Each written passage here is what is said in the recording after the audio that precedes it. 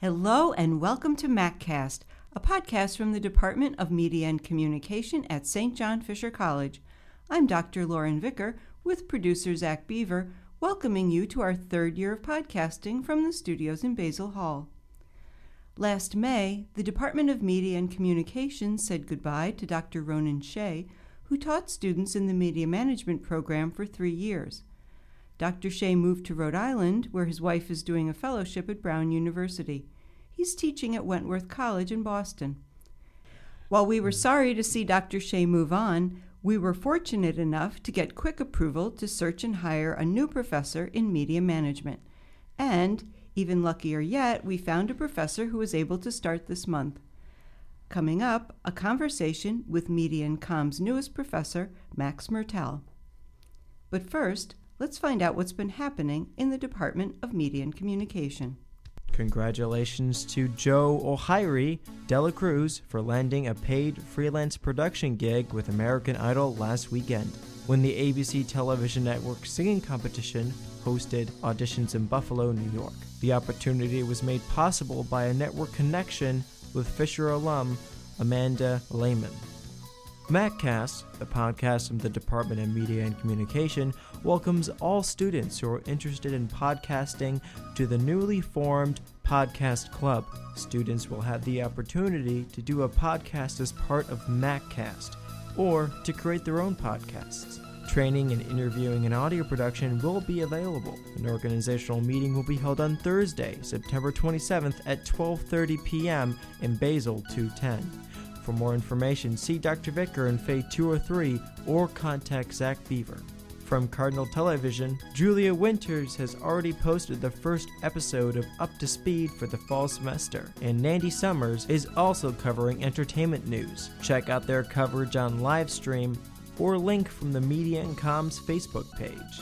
Fisher celebrates National Voter Registration Day today on Tuesday, September 23rd. Stop by the Golisano Gateway from 10 a.m. to 4 p.m. to register to vote, update your registration, request an absentee ballot, or register to be an election inspector, or get all answers to your election questions. Don't wait. Election Day will be here before you know it. This event is sponsored by the Public Action Club and Feminist Alliance. Welcome back to MacCast. I'm Lauren Vicker, and with me, only on the job for 3 weeks, is Professor Max Mertel. Thank you for joining us on MacCast. Good to be here. Thanks for having me. Well, okay, let's clear this up right away. When the first time I tried to send you an email, I spelled your last name correctly, but I could only find a Jonathan Mertel in the campus directory. So are you Jonathan's evil twin, or? That is one of the theories that has been circulating over the years. But no, I go by Max. I always have.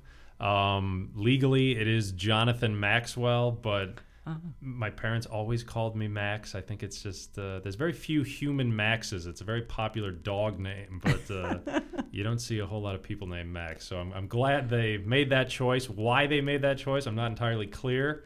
But yeah, that's something that's plagued me my entire life. Even in third grade, I can recall them saying, "Is Jonathan here?" Because that's what would appear on every attendance roster. Right. So you know what? There's a Max here. But so it is Max. That's what I'm going with. All right. Well, thank you very much for that clarification. So can we back up a little bit and hear more about your background beyond your name and what brought you to apply for the position at Fisher? Certainly. Well, I'm a native Rochesterian, so I'm happy to be working in the place that I grew up. And I think one of the more interesting stories I tell about how I landed here at Fisher, that, believe it or not, my first job ever was at St. John Fisher when I was 16 years old, something like that. In 2002 or 3, I worked at the Buffalo Bills training camp here at Fisher. And who would have thought that 20 years later, I'd find myself right back here. So even when I was applying for this job, there was a spot that said, "Have you ever been employed by Fisher before?" And I was like, well, maybe. I don't know. Like technically, I was employed by the Buffalo Bills. Yeah. But I thought maybe my name's in the system somewhere, being part of the campus. So That was one summer back when Drew Bledsoe was the quarterback. So early days of training camp. Way back. Yeah. I think that was probably only the second or third year they were here at Fisher. They were previously at Fredonia. So I remember taking the long trek down there to see the Bills before they moved to Fisher. So it was quite a convenience when they came here. But as luck would have it, going down to Fredonia to see the Bills also led to a future event for me, because that's where I did my undergrad studies at Fredonia. So there's weird cosmic connections between me and the Buffalo Bills, I guess, that somehow my interactions with them lead to future events for me. So after Fredonia, I did my master's at RIT, and I'm currently finishing up my doctorate at UB. And what are you studying at UB? Communication. So I've been communication all the way through. I did that in my undergrad at Fredonia. We talked as we were sitting here in the studio about my limited experiences in production, audio and video is where I started off at Fredonia. Went through the communication media technologies program at RIT, and then just the communication department at UB. And I've been done with my coursework for some time now, but finishing that dissertation has proved more challenging than I thought. But I'm hoping for this semester to have it done, and I can officially add a few more letters to the end of my name. But Excellent. So what led you to pursue a career in academia rather than going into the communications field? That's a great question. Well, both of my parents were teachers, and part of me didn't want to do what they did, but I guess it's in my blood that it was unavoidable that I would end up teaching, because, as they say, those who can't do teach, and those who can't teach gym. And my father was a gym teacher, so I was like, I don't know if I can continue down that route exactly. And I didn't really want to work with younger kids, like teenagers and hormones, and my mother taught much younger kids, first graders and things like that. So I just couldn't do that all day. So there's a little bit more maturity at the college level, so I appreciate that. And halfway through my master's, I really had no intention of becoming a teacher. I had, after undergraduate, I lived in Los Angeles for a time, and I worked at Home Depot, and I was just like, I can't do this much longer. So I wanted something else. So I thought, well, I'll go back for my master's. The economy was still struggling at that time in 2010-ish. So I said, well, there's not a whole lot of opportunities here. I'll head back to school. And it was at that point that a professor suggested to me, hey, I think you could probably teach at the college level. I said, I've never really thought about that, but I said, what the heck, I'll give it a shot. He said I should go for my PhD. I did, and now I sit before you. So. And this is not your first time actually teaching college courses. Oh, no. I've been at it for at least 4 years now. I taught kind of as a teaching assistant at UB for a time. You only get really a handful of opportunities as a teaching assistant, so I hadn't really been in command of my own course until I think 2014. I was hired at Niagara University, and I just taught a single section of sports communication there, which was fun because I'm a sports fan, so I got to incorporate some of my knowledge of sports and current events in sports into that class. And yeah, that was quite an experience, really shouldering the full load of the course responsibilities. And it was a challenge at first, but I slowly got the hang of it, and I was just able to pick up more adjunct positions as I went along. So for the last 2-3 years, I've been teaching simultaneously at RIT and at Geneseo. So I've kind of had a full course load for the last 2 years, and I've taught a variety of courses in that time. So I think that set the stage nicely to finally plop down in one location, not have to commute between Geneseo and RIT and all that. So I've had experience, but anytime you come to a new school, there's new things that you got to get adjusted to, new system that you're using your courses on. We have Blackboard here, and I think at this point I must have gone through 5 or 6 different systems. So just making that adjustment takes some time, but so far it's been as smooth as it can be. Right. That's great to hear. And so tell us what you're teaching this semester. So this semester I got kind of a mix of courses. I got 2 sections of business communication, something I've taught several semesters over the past few years. So I like that course because I would just tell the students it's good practice. It's one of the hardest things to practice is public speaking. You can't get an audience. Like, you can record yourself in your room and you can kind of work on it, but it's a whole different animal when you're up and there's 30 eyes staring at you. So I said, you can go out in the courtyard, try to get people to listen to your speech. Good luck doing that. I've never seen someone successfully assemble an impromptu audience, but so I always stress the luxury of being able to get up in front of people and speak and work on that. So I think that's an important experience for students to have. And sometimes that class, it's very procedural, a lot of writing assignments and grammar and checking all of that. But I think it's definitely worth it to get those experiences under your belt. And then I'm teaching a new class that's, at least new to me, in media analytics. That's something I kind of had to do a little extra training over the summer to teach myself some of the ins and outs of some of the programs I hadn't used so much before. I was a statistics minor in my doctorate, so I have some experience working with SPSS and programs like that, which we definitely use in the course. But I had to learn a lot about Google Analytics, which is something I hadn't really used at a high level in the past. But I think it's such an intuitive program that I've been able to come up to speed with that relatively quickly. And I like that course because it's one of our service learning courses, and we get to work with some really great community partners.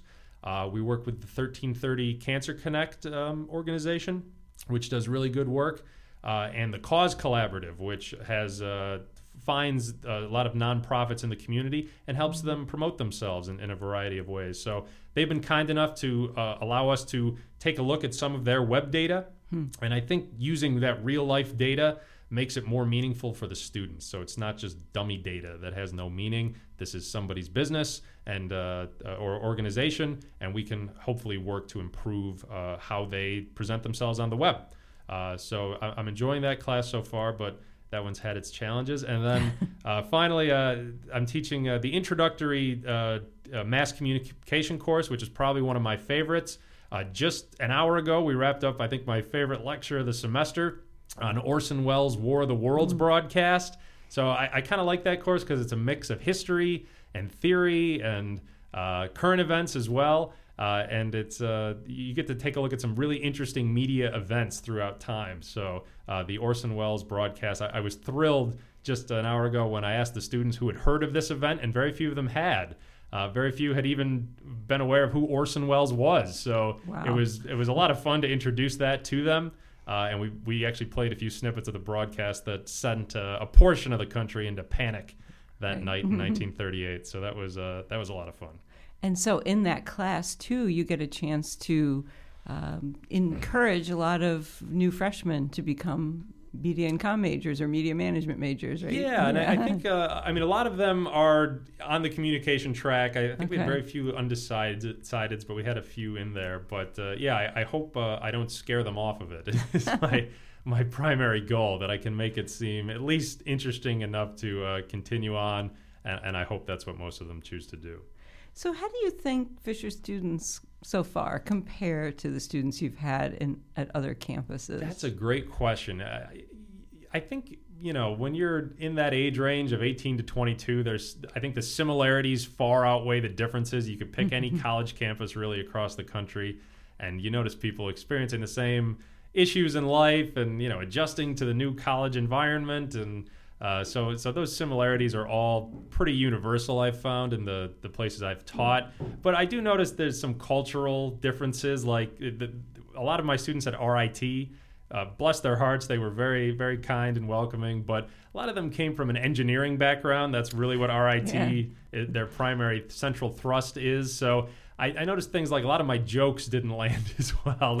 I don't know if that's poor commentary on engineers, but I noticed when I get a class more of communication majors, they tend to laugh a little more. And I like that. That makes me feel a little better. But I was like, boy, I just couldn't get a laugh out of the RIT students. So little differences like that. But again, for the most part, everyone's been really great. So, and what kind of courses are on the agenda for future semesters? I know one of the reasons you were hired was because we're anticipating a master's program in strategic communication, and you would be part of that. So maybe you could talk a little bit about what's coming up in the future for you. Sure. Just next semester, I think a few of the courses will be offered again, including the Intro Comm class. and the business comm sections, but I think I have a principles of advertising class coming up. That's something I've taught a version of at RIT, and I don't anticipate major changes from that, but that's a segment of media that I think a lot of people tend to overlook, or they lump it into mass media in general, and it's certainly a part of that. But advertising is kind of its own unique animal, so to speak. So I like focusing on that. I like especially offering it in spring semesters because we can dissect some Super Bowl advertisements, because there's invariably some controversial ones that are a lot of fun to talk about every year. There's always one that gets people talking.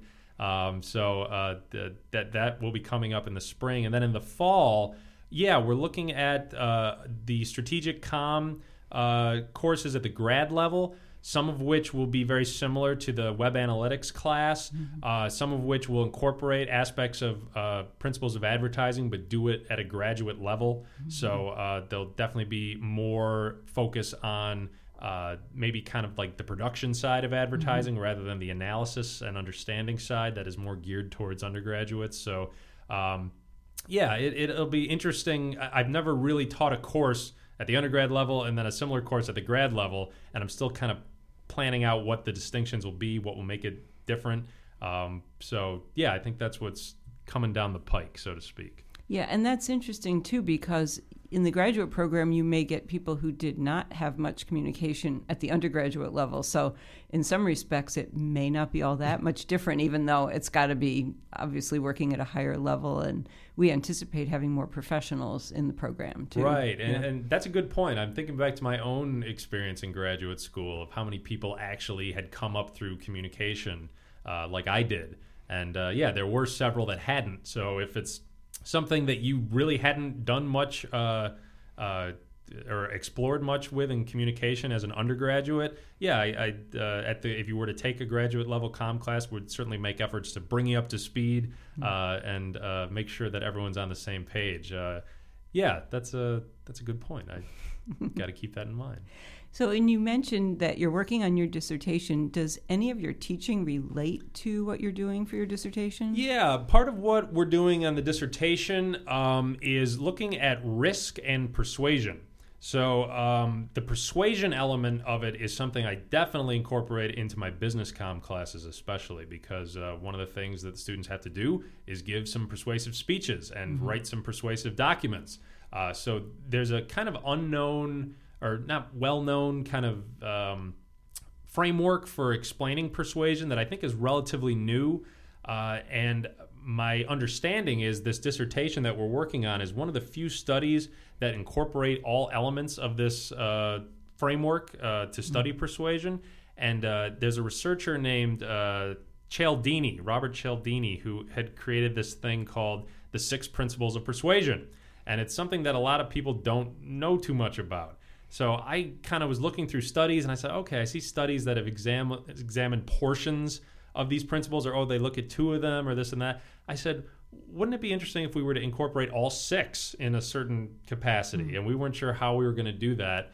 But several of the studies or the components of the dissertation are essentially asking people to read these persuasive messages that emphasize one of these 6 different persuasive principles. So I thought, well, I could take that on the research end and introduce it in the classroom, and hopefully people could use some of those principles to make their point a little bit more clear, more persuasive, more assertive by using these principles. And a lot of these principles are things people knew about, but I don't think they understood that they were distilled down into these 6 unique categories. So they include things like things you hear in advertising, scarcity appeals, things like act now, supplies are limited, there's this sale only lasts for a week or so. So Black Friday is entirely revolves around a scarcity appeal, that these sales only last 24 or 48 hours. So things like that, or an authority appeal. You say, it used to be used for ill with like cigarette advertisements. 4 out of 5 doctors recommend Marlboro cigarettes. You'd hear advertisements like that all the time in the early days of television. So there's other components. We could go through all of them if you like, but each emphasizes a different element of persuasion that anyone can really use in any capacity to make themselves a little bit more persuasive. So that's something I definitely bring into business comm especially, but it's something I'll talk about in my advertising courses as well. It sounds like I need to invite you into my public speaking class when we get to persuasive speeches. It sounds like you've got something to add to the textbook, which is definitely really yeah. great. It's something that I haven't seen in a lot of textbooks. I think because it's a relatively new, and I kept calling it a framework. It's not exactly a theoretical framework. It's more just these 6 different options that are at your disposal when you're trying to be persuasive. So yeah, I hope that if my dissertation comes out the way I'm anticipating, that people will look at it and say, yeah, that's something we could do when we're testing different persuasive messages. Try all 6 of these variations and see if one is more effective than the others. Sounds great. That sounds great. So before we go, are there any fun facts about Max Mertel that you'd like to share so people get to know you a little bit better? I don't know if they're fun exactly. There are some facts. I'm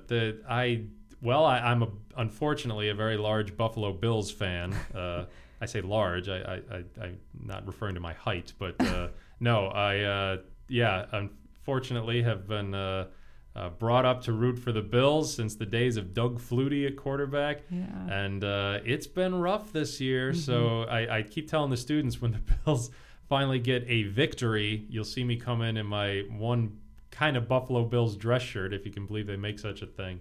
But I haven't had a chance to wear it yet this semester. So I think the students who have me on Mondays see me coming in looking particularly glum. So if the Bills do ink out a victory this year, please let me bask in my momentary glory because it won't last long. You got to savor it when it comes. So. All right. Very good. Well, Max Mertel, thank you so much for joining us today on MacCast. It's been great to get to know you a little bit better. Thank you so much for having me. MacCast is a production of the Department of Media and Communication at St. John Fisher College.